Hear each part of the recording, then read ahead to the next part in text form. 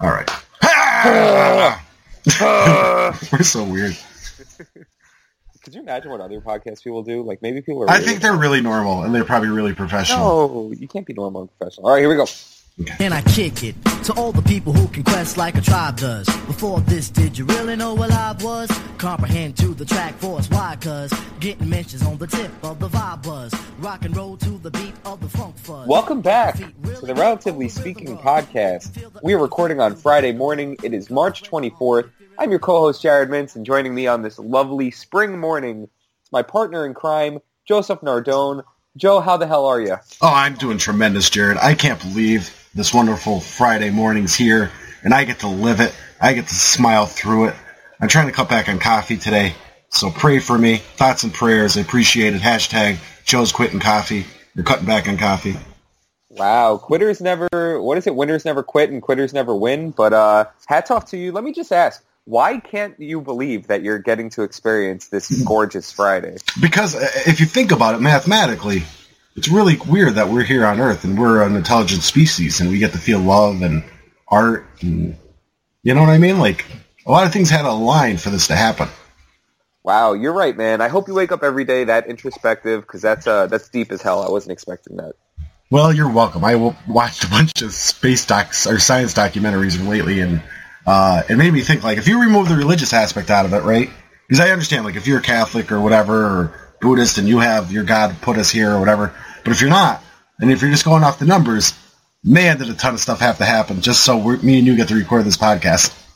That's incredible. My wife and I accidentally had the religion conversation yesterday. Oh, no. That's GSAT while we were at work. No, it was amazing. It was amazing. I mean, we do every now and then. Neither of us are overly religious. I am Jewish and she's Lutheran, so obviously we bring, different religions to the table. Neither one of us are overly practicing. I would say growing up, I was probably more involved in my religion than she was, because I got my bar mitzvah. Shout out to my bar mitzvah.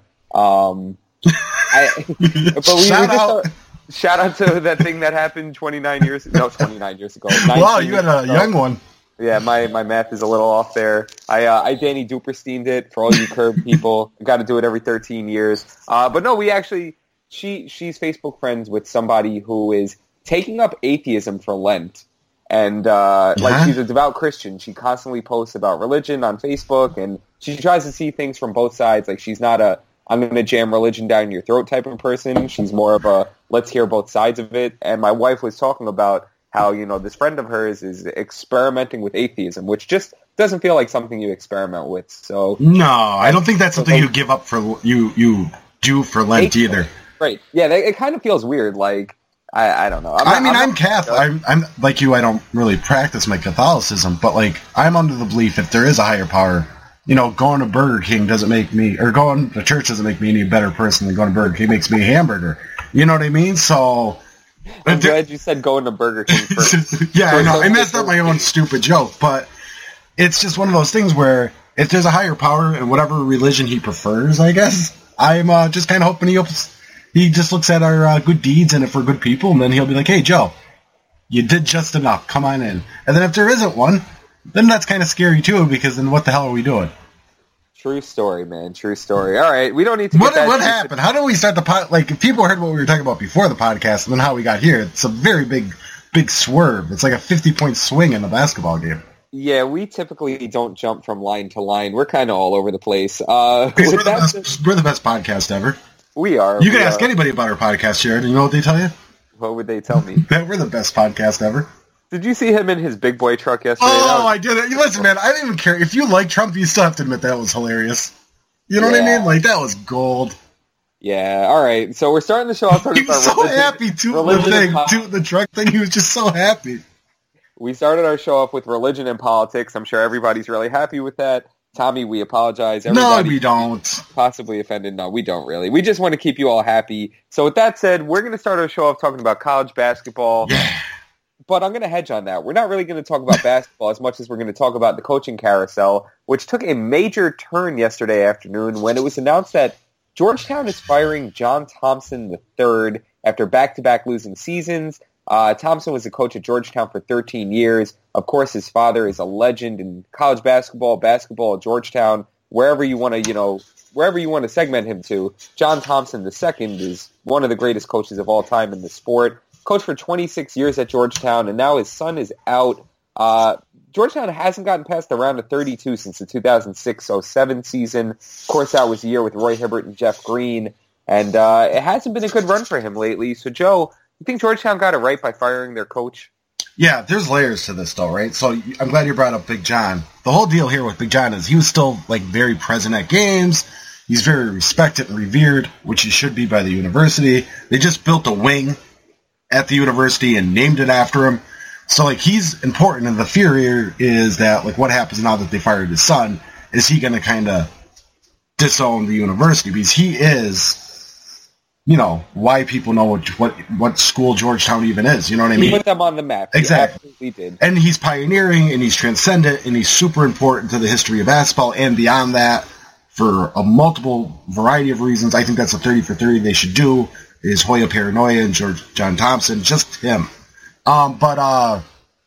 So this goes back a couple years, right? So John Thompson III runs a really primitive offense. It's really slow. I think we're seeing this happening with Tony Bennett at Virginia now. There's a mass transfer there.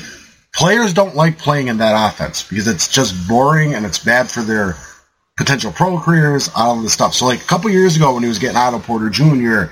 and Jeff Green and all those other guys, they offset some of it because he had these super talented athletes that shine through his primitive offense. And then what ended up happening is college or high school players were like, hey, I don't want to play in that anymore.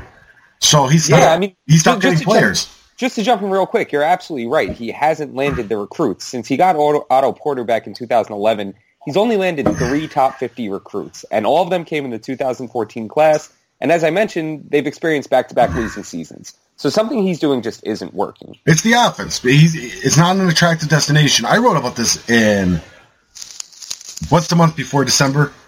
November. In November, I wrote about how the issue with John Thompson III now is, all right, so you had, Big John had an identity for the program. And whether you agreed with it or not, it made it cool and hip and fun for a lot of high school kids. Then when he left, the Craig era, I can't pronounce his last name, era, which I got a text yesterday from a coach saying, hey, like maybe the Georgetown gig is not as great as everybody thinks it is. Go look back at Craig era Colson's or whatever his name is. Ashler. Yeah, Ashler's record, which was pretty abominable. But when John Thompson III came in, right, it was this revival. He's a legacy hire, all this stuff. And then, like, pretty quickly you realized, man, eventually he's going to drop. The recruits aren't going to come there. Like, you knew this pretty quickly because of the style offense they ran. And especially when they reduced the shot clock. I know it was only 5 seconds. But when you have a micromanaging coach like John Thompson III who wants to circle the wagon for 15 seconds before running an offensive set in earnest, that's going to be an issue. So, yeah, they totally got it right by firing him. There's direct repercussions with the John Thompson bet, Big John bet, whether or not he's going to be okay with it. I imagine they talked to him at length. I hope they did. At length before firing his son. But his son, I mean, back-to-back really bad seasons. Like, they were really, really awful this year. Yeah. Tremont Waters, who was their big-time recruit that was supposed to come in, he decommitted about 2 months ago. They have guys transferring out.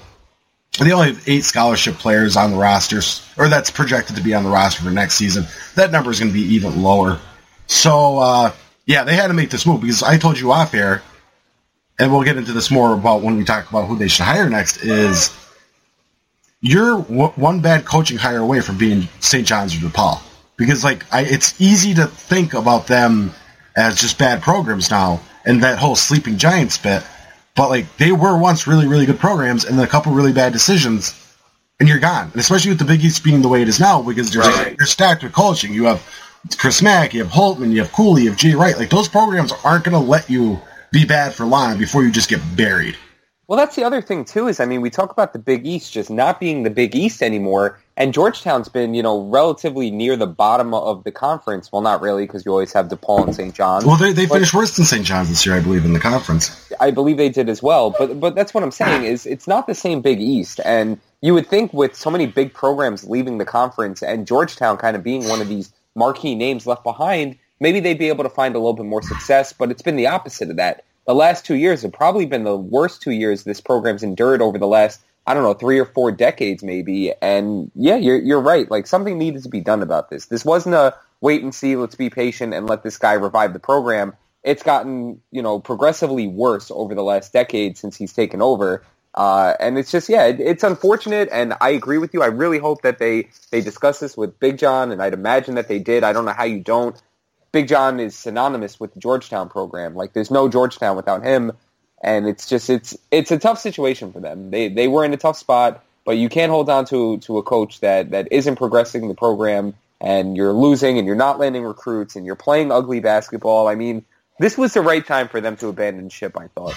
Yeah, if you hold on, like, it's going to be easier in hindsight to say whether it was a smart move or not, but there's always this thing, like, especially because he's a legacy hire, right, because of his father, but how long could you hold on before it goes from, we're just being patient to see if he can overcome, or to holding on too long? And there's no real right answer to that, but back-to-back losing seasons, you're Georgetown, the top of the Big East is very strong, and it's coached very well, and they recruit very well.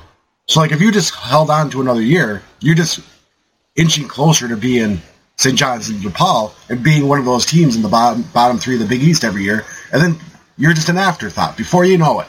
So I think what this does is why people still care about the program nationally, and and apparently they pay really well. John Thompson III was making over $3 million a year, which I had no idea. That's a pretty big number for a college coach. And so if they're going to operate on a similar budget, they should be able to get pretty much the coach of their choosing.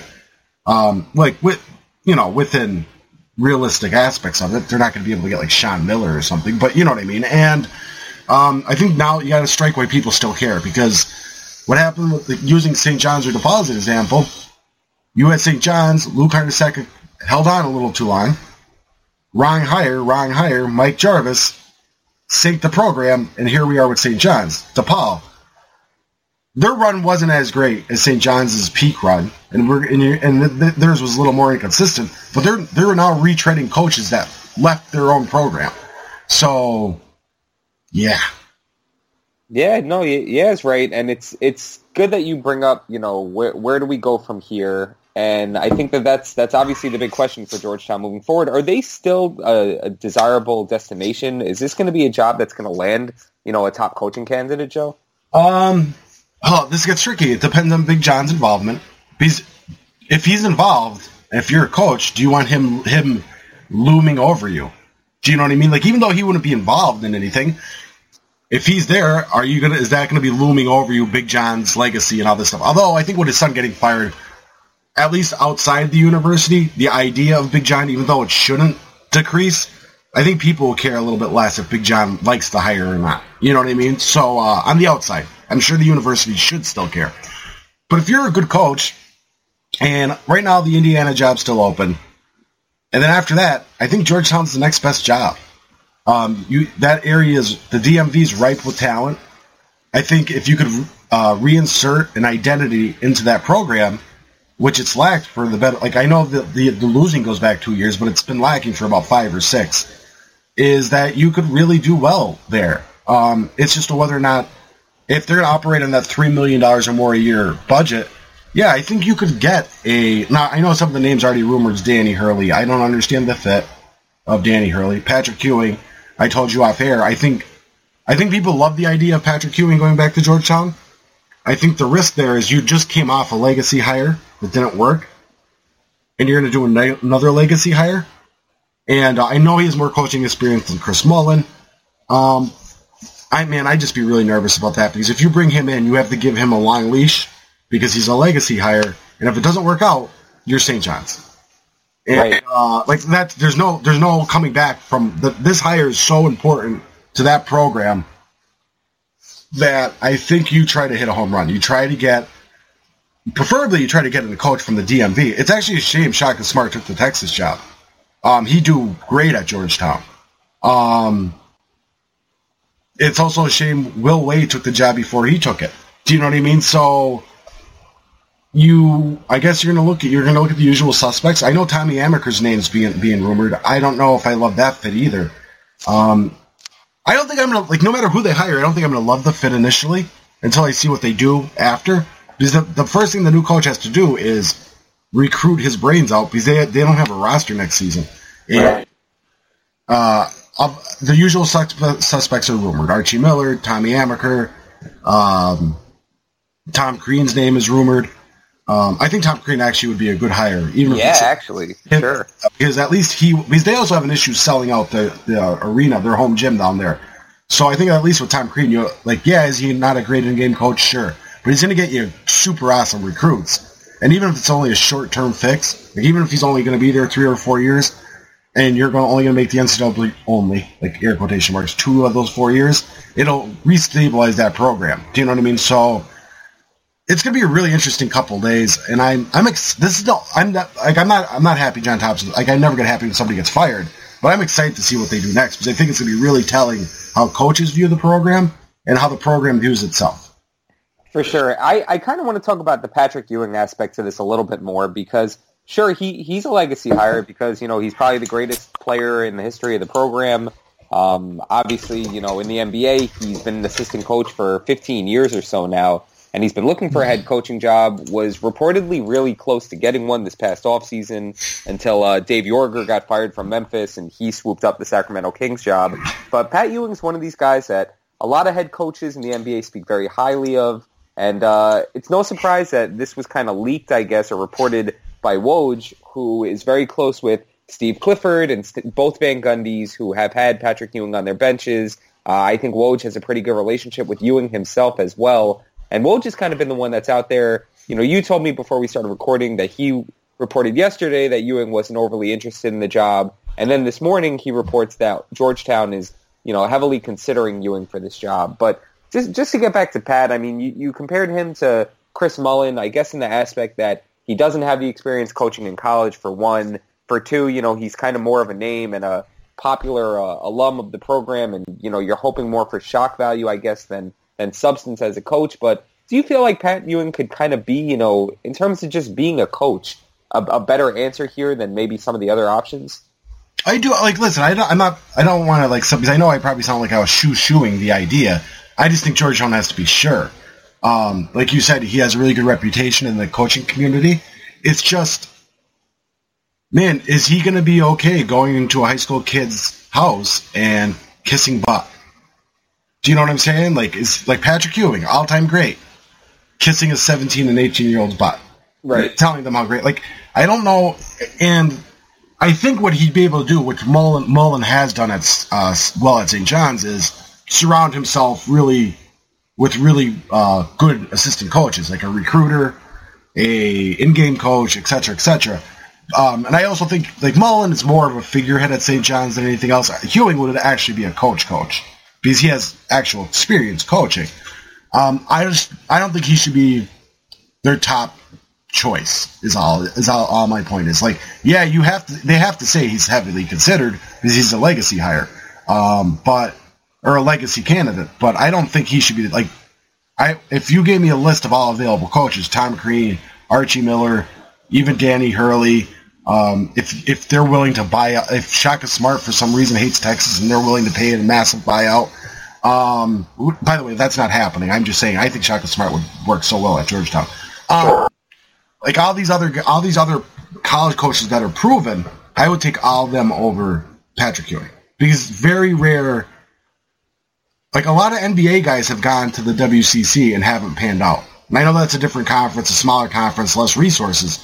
But outside of Dan Marley coaching for Grand Canyon, which still isn't eligible for the NCAA tournament, I can't think of a guy that came straight from the NBA. I know there are, but that came straight from the NBA and had massive success. Larry Brown, I guess, but I think he started in college first. Right. And also in the same respect, though, I mean, Ewing is a bigger name than a lot of these guys. And I know maybe that won't matter as much to this, the coming generations of college basketball players who obviously didn't grow up getting to watch Patrick Ewing. But we're talking about, a top 25 to 50 player all time. Probably one of the top college basketball players of all time, too. Maybe he has a greater pull. But I think the point that you brought up about is he ready to go into, a 17 or a 16-year-old's house and kiss their butt and make them feel like they're a better basketball player than he is or whatever. I don't know that I could see Pat Ewing doing that, knowing all that we know about him. No, if they hire him, right? I'm not going to go write in some think piece how it's a horrible hire. I just think, and because I don't know, we're not in the rooms. We don't know who's realistic candidates and not. Like, it's very easy for us to say Archie Miller, Tom Crean, Danny Hurley, insert big name coach X from school Y. But we don't know if that's real. Like, if that's any potential chance. Tommy Amaker is going to be a really popular name because he could make a lot more money with Georgetown than he is now at Harvard. But he's building something really special at Harvard. Right. So and Amaker's failed at the big levels coaching. So he might be more happy at Harvard building something special there because now he's getting 4-star recruits to Harvard, which is insane. If ever there was a time for him to make that leap, though, and go up to a bigger program, it's now. Feasibly the best opportunity he's going to get. Because I don't know that Duke job is ever going to open up for him. Right, and I don't know if he's the number one shot. Like, it's probably Chris Collins at this point. I wouldn't think so. But in Georgetown, like I'm still of the belief that Georgetown's a very good job, and if they're willing to pay a coach over $3 million a year, and you have that recruiting pipeline down there, I think if you're a good coach, you're interested, and if you're Patrick Ewing, if you surround yourself with the right people, it could work. And I'm honestly, I'm really excited to find out what everybody thinks of the program, coaches in the program itself. Because St. John's kind of proved after the Mike Jarvis fiasco that, hey, we're not going to spend as much on the program, you know what I mean, as we have in the past. And, like, if you're going to factor in inflation, all that nonsense. And DePaul's gotten way off the limb going, like, yeah, we care about basketball, but we're not going to put any of the basketball money back into it. So... because none of these schools have football, obviously. So it'll be interesting to see if Georgetown's willing to still spend money.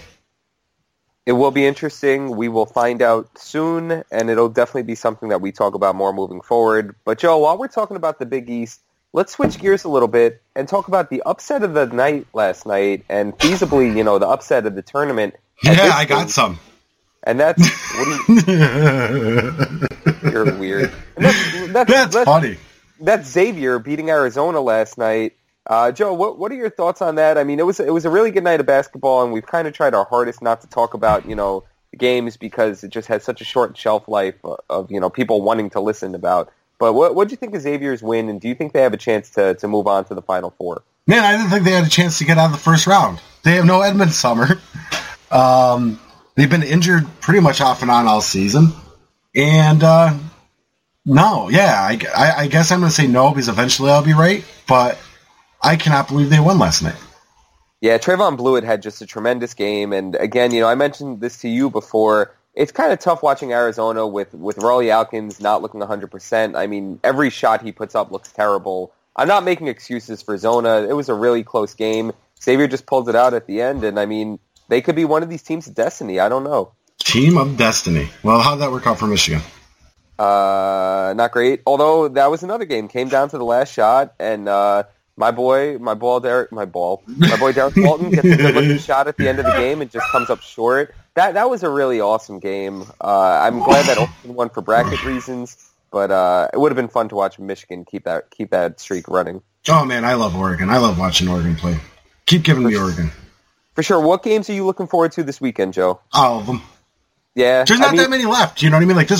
Like we record on Friday. There's games tonight, and then after that, man, like there's not a lot left of college basketball. So yeah, I'm excited for the rest.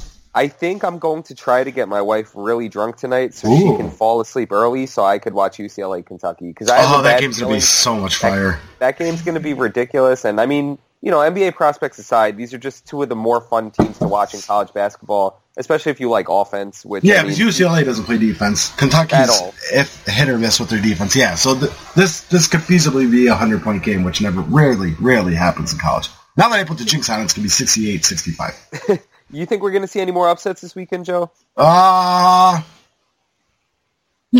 I mean, maybe. Does Butler have a shot at beating North Carolina? I don't think so. All right. Good talk. How about South Carolina? They're playing really good basketball. Really, really good basketball. But, no.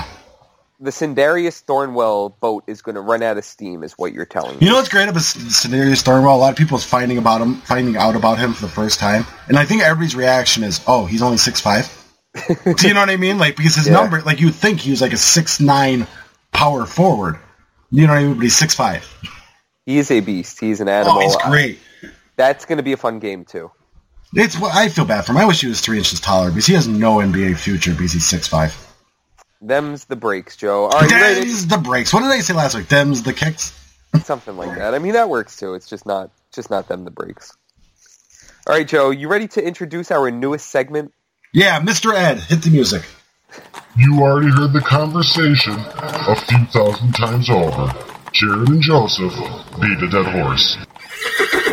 All right, so obviously Joe and I record on Mondays and Fridays, so we miss a lot of things that happen in between that we always really, really want to talk to. And this is a topic that's been beaten to death to extents, but we need to chime in as well, and that's obviously the NBA rest issue that we have. This stems back, this has been going on for years now, but really the latest offense, I suppose, was Saturday night's Cavs-Clippers game in which LeBron James, Kyrie Irving, and Kevin Love all sat out. The Cavs played on Friday night, then had this marquee game Saturday night, so the Cavs trio of stars was getting their rest in because they didn't want to play in the second game of back-to-back this close to the end of the season. They are still the number one seed in the Eastern Conference, so they're preserving their guys. Joe, do you think it's okay that the Cavs players rested? What's your stance on rest in general? How do we fix this issue? Who are the real losers here? Tell me all of it. Well, you're the loser. No, all right, so from the player's standpoint, there's science that backs this up. I get it. Player's standpoint, and from the NBA teams, protecting their own players because they're trying to be, like the good teams, are trying to be good for playoff time. So I get it from their standpoint. I also get it, better than I got it in the past, from the NBA standpoint, that they have to make their advertisers happy. Because when those guys don't play, nobody's watching those games, and that's not great. As far as the fans, listen, man, LeBron and Kyrie and Kevin Love and Dan Gilbert, for that matter, don't have an obligation to appease away fans. Do you know what I mean? Like when they go on the road? Yeah. So I don't really care about that. Like, they have a slightly more obligation to their home fans, but these guys usually they tend to rest on the road. And like Greg Popovich said, yeah, like we get it. It stinks for the fans. And I get it. It stinks. But like what Adam Silver is trying to do now by trying to figure it out, and he sent that strongly worded memo that there'll be repercussions or whatever. He's not doing that for the fans. He's doing that for the advertisers. And it's complicated, man. Like, schedule this. The NBA season's too long, and it forces back-to-backs. And when you're somebody like LeBron James, who's played so much throughout his career and played in Olympic Games, yeah, man, he should get a day off. And like this idea that they have, like, I'm going to go to like the lowest common denominator of Twitter here when they go, well, they get 3 months off and blah blah blah blah blah. Man, they still have a tougher schedule than you because when they're in season, they're never off. Do you know what I'm saying? So it's difficult. In reality, what they should do is they should cut the season by 20 games, but they're not going to do that because it's a financial nightmare. So outside of that, I guess you're going to have to extend the season, like in length, not of games, but of the time it's been played in, to cut back on the back-to-backs. Or you're just going to have to be like, because the players are just going to have to lie, and they're going to put on the report, LeBron James, Kyrie Irving, and Kevin Love aren't playing because of stomach illness, even though they're just resting. Yeah, it's really tough. I mean, I tend to side with the players, especially you have a guy like LeBron who, has already played more playoff games than Karl Malone, John Stockton, and Michael Jordan, Robert Parrish as well. Like, it's not like LeBron's a guy... Right, it's not like LeBron's a guy who it's like, he's lazy, he doesn't work. He hasn't missed, serious time in a season at all. He's always there. The guy plays hard, he works hard. His minutes per game is insane. Right, especially this year, he's in year 14 and he's playing the most minutes of his career, or the most minutes he's played in like 5 years or something like that. It's kind of ridiculous, and I understand fans being upset. Like, I get it. You pay a lot of money to go to a game, but you're not guaranteed to see these players play. I guess I just kind of understand all sides here, and I want to say that there isn't a solution. Jake Wiener, who we write with a lot, actually made a really great point, and I've seen this kind of echoed on Twitter and all over the place, how maybe they just need to strategize, not having second games of double headers for some teams coming in these marquee matchups, because that's typically where we see the rest. And that's what hurts the NBA's brand, I guess, is when you turn on ABC on a Saturday night to watch LeBron, and LeBron's in street clothes, not injured or anything. And not that you want him to be injured, or not that being injured would make it more okay for him to be sitting out. Like, it's fine that these guys get rest. We're all entitled to take a day off from work if we're not feeling great or if we're tired. Like, it comes with the territory. It's just really, it's unfortunate, But the NBA, just like all live entertainment, is buyer beware. You're not guaranteed to see what you want to go and see. It's like if you go to a game and it's a blowout, are you going to complain that your team didn't show up? No, it's just the way it works sometimes. I, again, don't think that there's necessarily a real solution here. What bothers me the most is this then turns into LeBron not having heart, or LeBron not being, Michael Jordan, because Michael Jordan never would have sat out a game. And these kind of conversations, when it involves certain players, brings up the craziest of crazy conversations. And that's what drives me the craziest, even though I just used the word crazy 15 times in a 20-second period. It's just, it turns into, what's wrong with LeBron James? How could LeBron James do this? Everybody in the NBA does this. The Spurs do this, and Greg Popovich, gets credit for being savvy, but LeBron does this, and LeBron is, doesn't care about the fans and has no heart and doesn't care about playing basketball. So, obviously, narratives come from bad places, and we're getting bad narratives that come and along. lazily call it racism. I mean, yeah. That's all over Twitter. I mean, like, you can't ignore that a lot of this is people projecting race into the discussion. You know what I mean? Yeah, I want to look for it real quick, and I don't mean to give any credit or any attention to the Colin Cowherd show, but this tweet comes out from Christine Leahy, who is his co-host or whatever. Pro player, then she becomes not pro player. NBA players have too much power, mainly in resting and creating their own super team. Now we're left with only a few real contenders. So this tweet about NBA players having too much power comes from Greg Popovich wanting to rest his guys to LeBron, sitting out a game. Who knows where the instruction came from? I mean, reports are that it came from coaching and management, that LeBron, Kyrie, and Love should sit that game out. But this whole idea of players resting second nights of back-to-backs to preserve themselves for the playoffs, at the request of management, comes back to the players having too much power because it's racially coded. And not to mention it's smart. Like, even if it was LeBron's idea, it's like he's here to win an NBA championship, not win a game in March. Right. You know what I'm saying? Right. Like, this isn't complicated because because this will all be forgotten about when the playoffs start. And then if LeBron's legs aren't underneath him because he's tired in the second round of the playoffs and the Cavaliers get knocked off, he's going to get killed. And nobody's going to go, yeah, but he played in those back-to-back games. Remember that you guys thought were all super important? Like, nobody's going to say that for him. If they do, though, they're going to be like, LeBron played too many minutes this year. What was he doing? What were the Cavs doing? How stupid of them.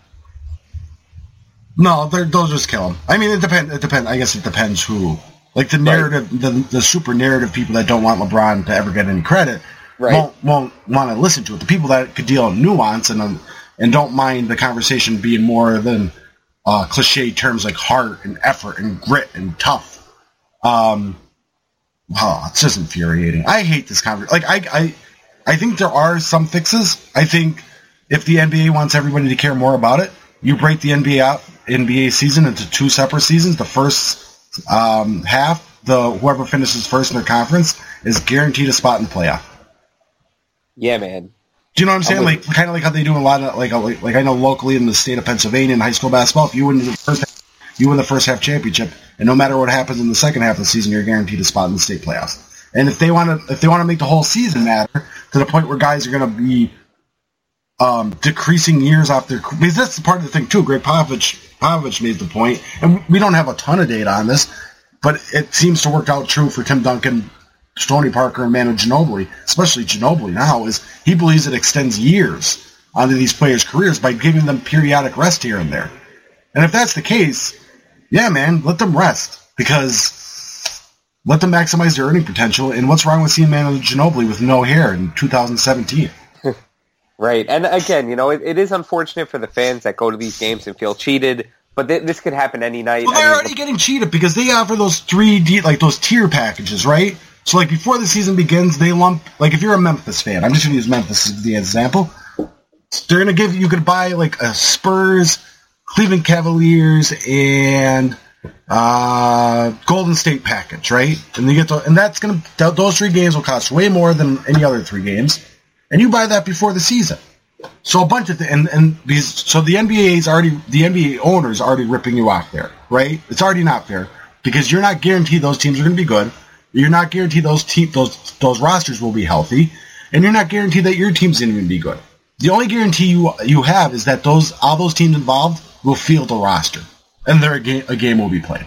But you're paying more for the product 5 months before that game will even be played, 5 months before those games will even be played, for more money. Do you know what I'm saying? Like, by design, the fans can always be ripped off here.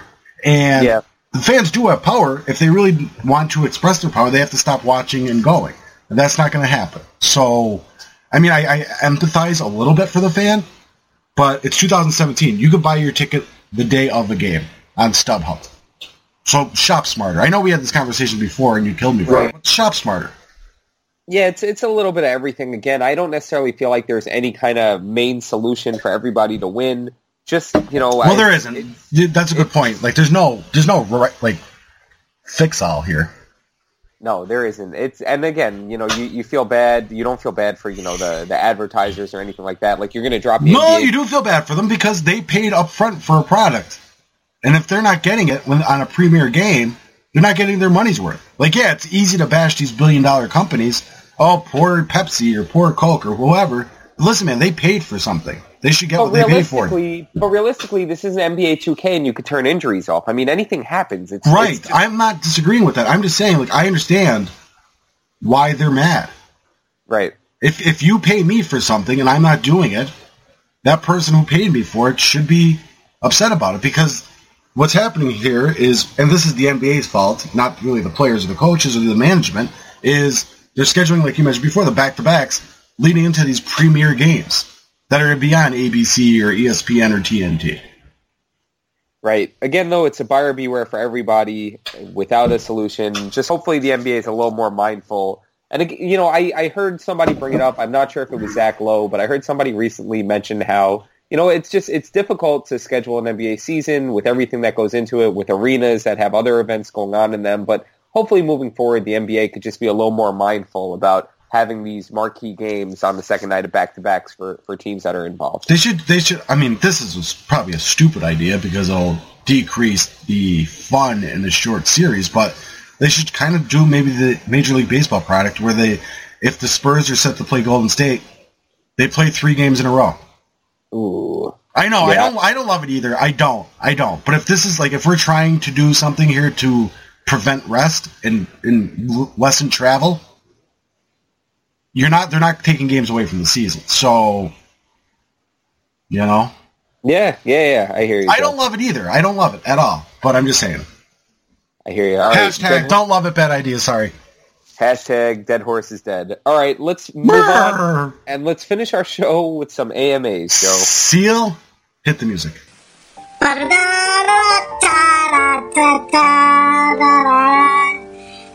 me anything and Jared will answer.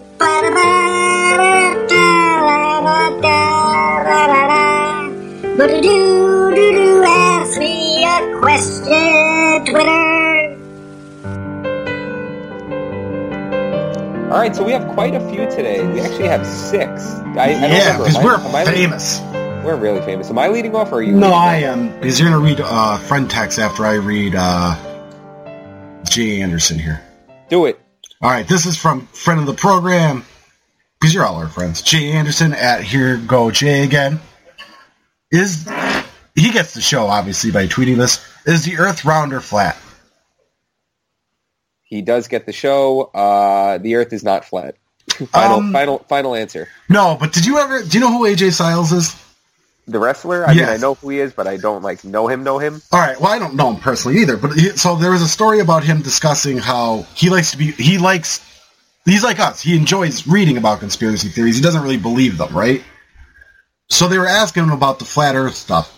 And he's like, well, I get why somebody might be silly enough to believe that there's a flat Earth, because if you don't trust NASA, you could say all those pictures are faked and yada, yada, yada. But his proof of why the Earth was round, right? So he was discussing, if you don't trust NASA and you don't trust this and blah, blah, blah. His proof was that if you're a sniper, you have to factor in gravity and the dip of the Earth into your snipe shots. That's why he believes the Earth is round. I thought that was a really weird reason to believe the Earth was round. It's a little morose, but I get it. It's data backed, I suppose. Yeah, but out of all the things, it's not because of NASA's pictures or, right. I mean, the bajillions of other scientific facts. It was because of a sniper's way they have to measure their shot. pretty cool by me. By the way, if the Earth was flat, right? Let's pretend the Earth was flat for a second. Man, that would suck. Because what are we, just a carpet in space? Yeah, I guess so. I mean, maybe it'd be cool. I don't know. Speaking of Earth being flat, a comment from Shaq came out because Shaq was jokingly supporting Kyrie Irving's claim about the Earth being flat and said, no, I don't really believe that crap. I don't believe anything I say. And like by the end of the conversation was like, when you see me in the studio talking about basketball, that's the only time I'm being serious, which was a little baffling to me because he kind of sounds like the biggest idiot of all. Whoa. Shaq would eat us both. Stop provoking the big man. Are you kidding me? There are elephants that are idiots that would eat us both. That's a bad example. Well, elephants don't understand, and they don't understand us. And I don't mean to compare Shaq to an elephant. I think his basketball takes are terrible. That's really what I'm trying to okay, that's better. You called him an idiot. That was the one. Well, I said he sounds like an idiot when he talks about basketball because he comes Shaq, out I think you're great. I'm a little leery of your takes.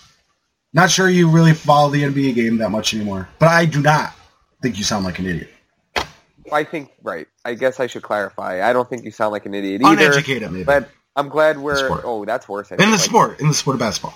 We're addressing him like he's in the room with us and we know him. I mean, I'm just definitely afraid. Shaq is petty, man. You ever see him go after... Like, when he finds out somebody talks nonsense about him, he goes after them. I fear for Dan Le Batard every day. Shaq is the type of Well, the best part is, isn't it Stugotz who, like, yelled at him? At Shaq? Yeah. I could not imagine Stugotz yelling at Shaq. No, I don't know. Who cares? Who cares? You're right. All right, Joe, let's move on. Next question. I guess I'm reading this one. We're going back to sports for a minute. This is from my friend. My dear friend Matthew Frank texted me and asked if we're still taking questions for today's show. I said, we're always taking questions. So Matt asked... He's a serial killer. 2 first names. I remember this guy. He asked before.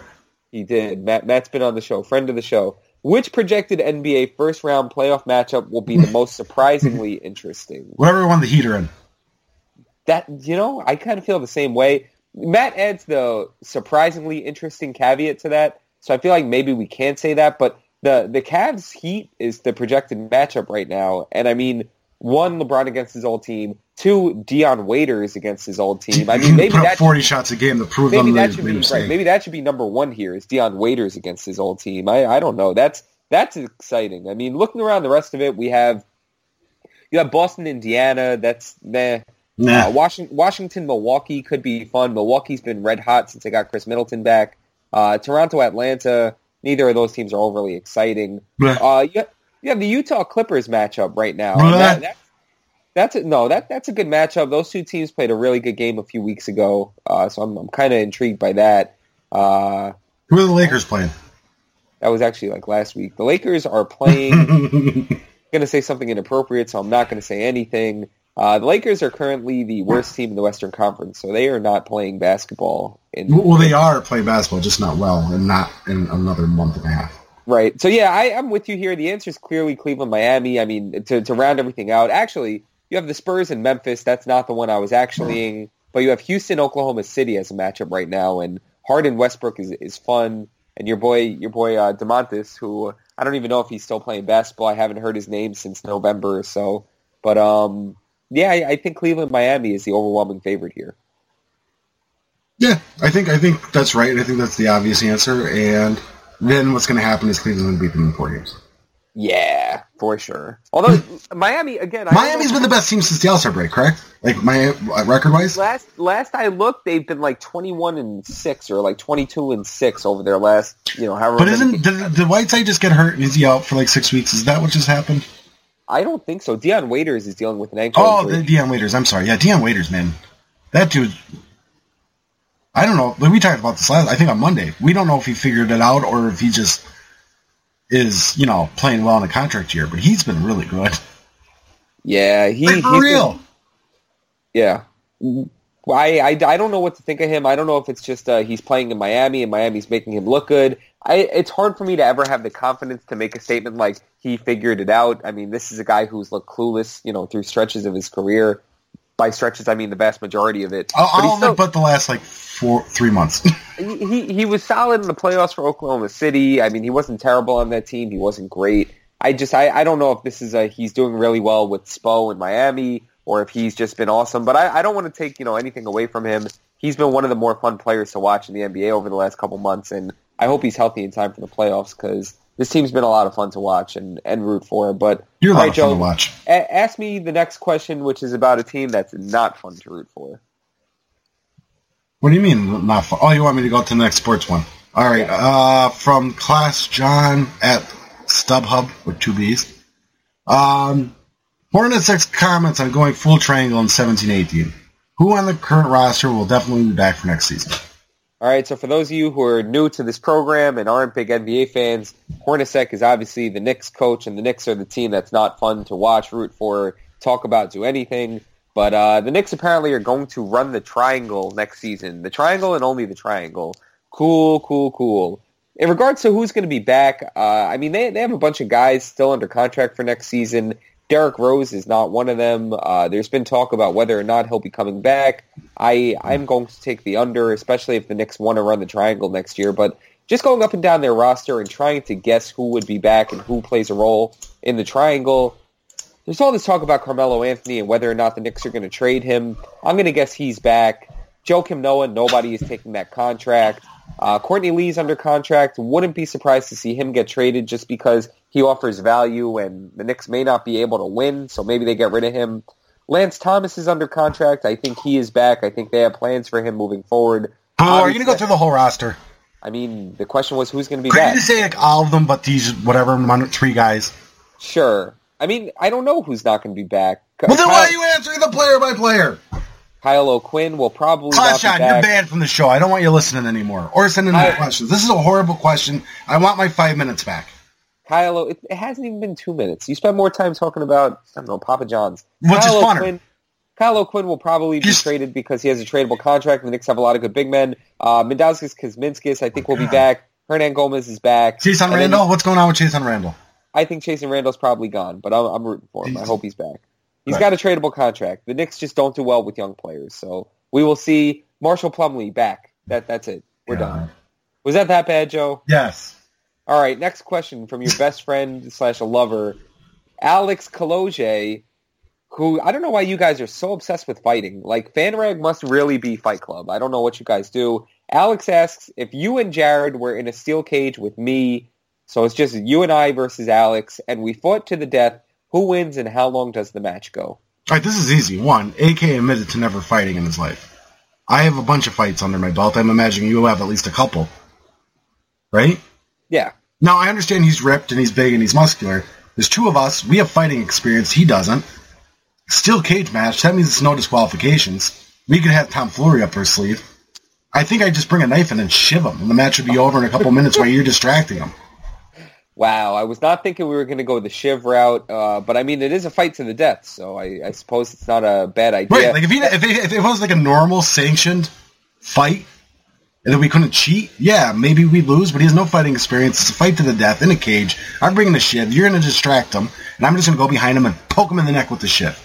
Wow, yeah, I was thinking we could even just take him without the weaponry. You know, I figure we have 4 feet between us. We're just kicking him in the nuts and the knees nonstop. Like, we're going to win this fight. I don't think we're going to lose. I don't care how jacked he is. It's 2 of us. Well, granted, I haven't thrown a punch in, 10 years, right? So my arm might fall off. But I've actually fought. He hasn't fought anybody. He's in really good shape, though, and I feel like we're both in terrible shape. Oh, we are. We might die getting to the ring, of asthma or diabetes or something. Right, probably both. In that respect, I mean, he's got us in that aspect. Like, he could feasibly just, kind of run around for a little bit. Oh, if the fight goes longer than 2 minutes, we're toast. Right, that's the thing. That's the other aspect of this is time, which he obviously asked. I think we win this in probably about 3 minutes. I say we win this almost instantly because, like I said, game plan is we get in the ring, you distract him. Maybe I let him start punching and ground and pound you so he's distracted and got in the moment. And then I shiv him. I don't think we can give him the momentum of having, a leg up on one of us. Well, he's going to have to be distracted with one. He can't literally punch both of us at the same time. So while he's punching me or he's punching you or attempting to punch, the other person knifes him. All right, there you go. Alex, you heard that? Watch your back, bud. Yeah, be careful, buddy. Shiv ya. All right, Joe, you're up. We doing Castillo next? Yeah, we'll do Michael Castillo. From at Michael Castillo. You've got the freedom to trespass for one night anywhere in the world without the fears of security or repercussions, I guess. Where are you going? I wish I had a really good answer for this. It's such a good question that it's stumping me so hard, and I'm really boring. I might just go to Madison Square Garden and play basketball. You know, that was my first thought, but I have another one, Area 51. Oh, you and the aliens. Man, I would like to, listen, I don't have to go there and find out super great secrets, but it'd be kind of neat to be the only non-super highly classified ranking dude to, find out what's going on there. I tell you. I think the answer to this definitely has to be, somewhere really exclusive where you just can't go. I think Madison Square Garden, by the way, was the first thing that popped in my head. Just go there and shoot around. Yeah, we're a couple dorks. It'd be awesome. That's my dream is to play basketball at Madison Square Garden. But I feel like we need to use this for greater good. So I think your Area 51 answer is good. I'm thinking the White House, go to the White House while everybody there is there, and I'm just walking around like a fly on the wall there. I think that's another aspect of this is if you could be a fly on the wall anywhere, where would it be? That's a good one. What the White House, the Pentagon, then there's a ton of places. If you're being a fly in the wall, but that's not what he's asking. He's just saying we could go visit somewhere. Right. I think the fly in the wall one opens up so many more doors because then it's pretty much everywhere you'd want to be because you want to know what people heck. I'd be a fly in the wall at your house and see what your life's like when I don't know what you're doing. It's not creepy, but yeah, no, I know what you mean. It'd be good to get that insider access to J Mints. I really wish I had a really good answer for this because I think it's such a good question. It's really thoughtful. We're such Northeast losers though because we both thought of Madison Square Garden. Yeah, that and political things to do. Where is Area 51 in Washington D.C.? No, it's in New Mexico. I don't know where it is. Isn't it a hidden? Well, place? maybe it's not really there. Maybe it's somewhere else. They keep telling me on documentaries it's in Arizona or New Mexico or somewhere where a desert is, and maybe it's really in the Bronx. What's another? It might be in the Bronx. What's another protected place though? I feel like any place I want to go is somewhere that I feasibly could go. You know what I mean? I kind of want to go to the Eiffel Tower. Well, the Pentagon's really protected. Yeah, obviously. But what's the coolest thing you're going to see in the Pentagon? I have a fly on the wall or just walking around? Well, I mean, because around.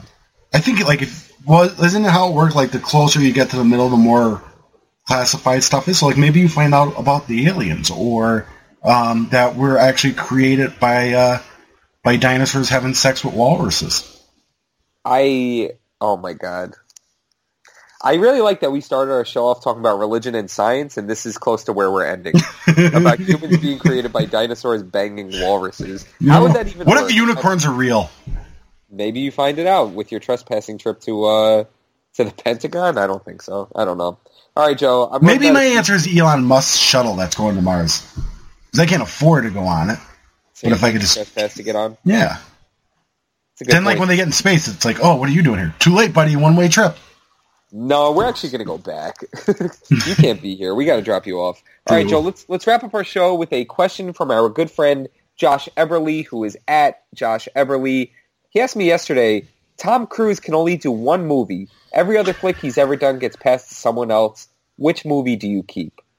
Well, this one's tough because then I want to answer who replaces him in the other movies. That's a good question. Which it makes it really a long answer. Because who's in Cocktail? Who's in Top Gun? If I don't pick it up, who's in Taps? Who's in Risky Business? Who's in Jack Reacher? If you could choose these replacements, that's great. The way I kind of digested this question was those movies just don't exist. But that's not the way he asked it. So I don't know, Joe. Well, I guess my favorite Tom Cruise movie, Top Gun's probably my favorite Top Gun movie or Tom Cruise movie. That and Days of Thunder, but that's the same movie. Just one's in a race car and the other's in a plane. My favorite part of Days of Thunder is what? At the end when it's Cole Trickle and whatever the Chiefs guy's name is, and he goes, "Come on, I'll walk you there," and he goes, "Walk, hell, I'll race you." And then the movie closes with the two of them jogging. That's my favorite part of any movie ever. But I could see other people playing that role of Cole Trickle and Maverick from Top Gun. So I guess Jerry Maguire, I'd keep him in. Interesting. Yeah. Interesting. Wow. He hasn't done a ton of.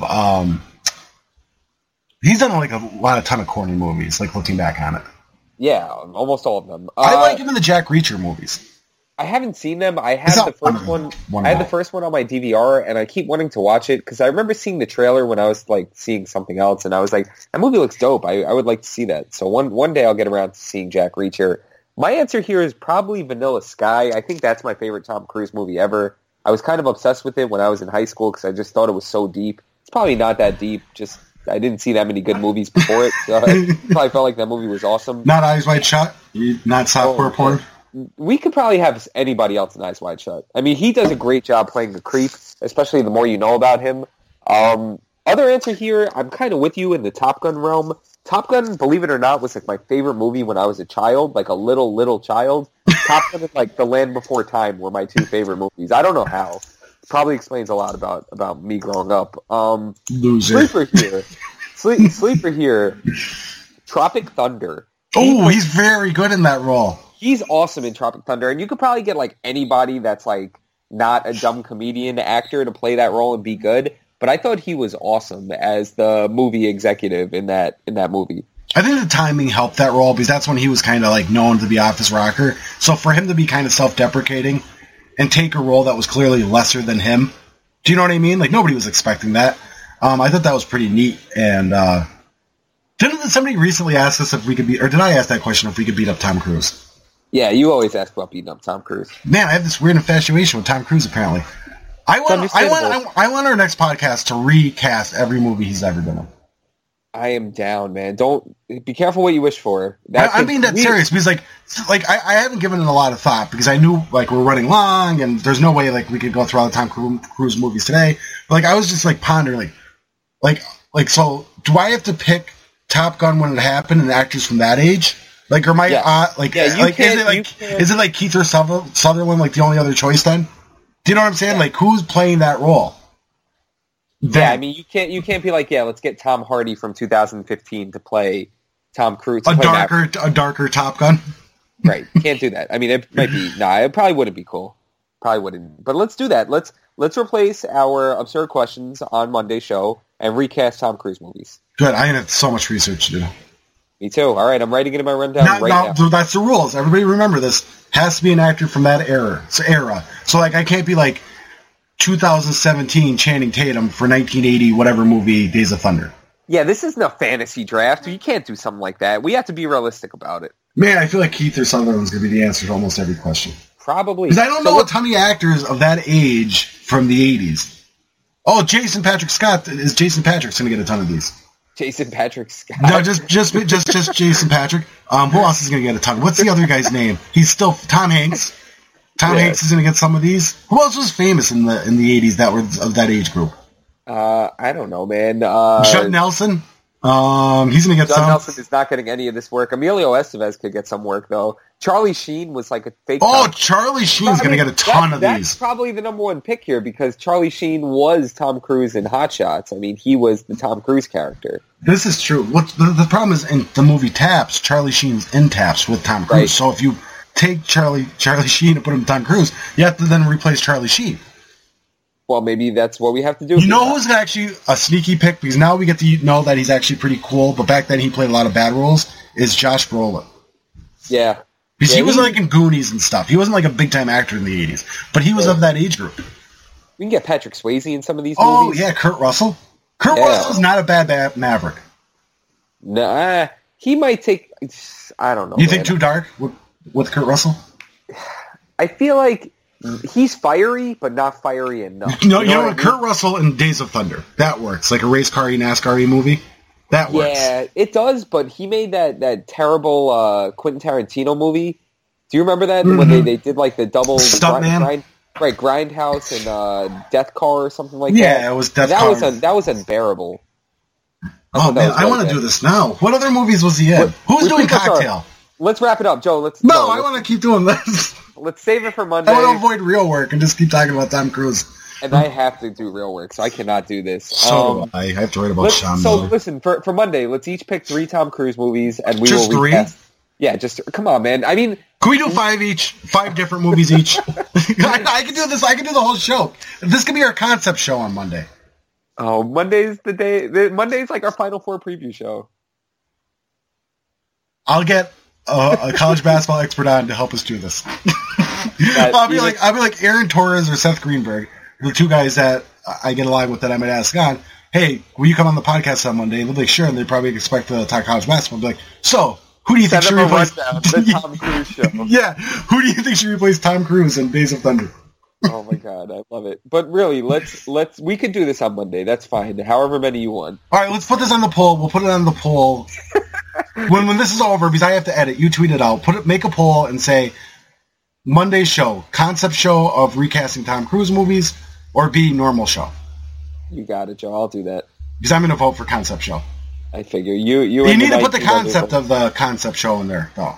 You have the context of it, I mean. You got it. Man, this was a long podcast today. It was. I wasn't expecting that to happen. Go plug some stuff. We probably won't. Thank you guys so much for listening. We hope you all have a great weekend. Enjoy the March Madness, because after this weekend, we only have like a few games left, and that makes me sad. You know who I am, and you can follow me on Twitter at JNinsHoops. Catch my basketball rating at fanragsports.com. Joe, tell the good people where they can find you. If you're somehow still listening over an hour into this podcast, you can find me on Twitter at Joseph Nardone, Nardone. My writing at fanragsports.com. And I like Pez. Ooh, no, you don't. You're lying. Nobody likes Pez. I eat the Pez just for the Pez and not the toy that it comes with. Worst take I've ever heard. Whoop, whoop. All around me are familiar websites, worn out clickbait, worn out hot takes, bright and early for the daily link dumps. No one's clicking, no one's clicking. Their PPs are filling up their pockets, but not for writers. Not for writers. Hide my head, I want to do a slideshow. No tomorrow. No tomorrow. And I find it kind of funny. I find it kind of sad. The internet, in which I'm worthless, is the best I've ever had. I find it hard to tell you. I find it too hot to take.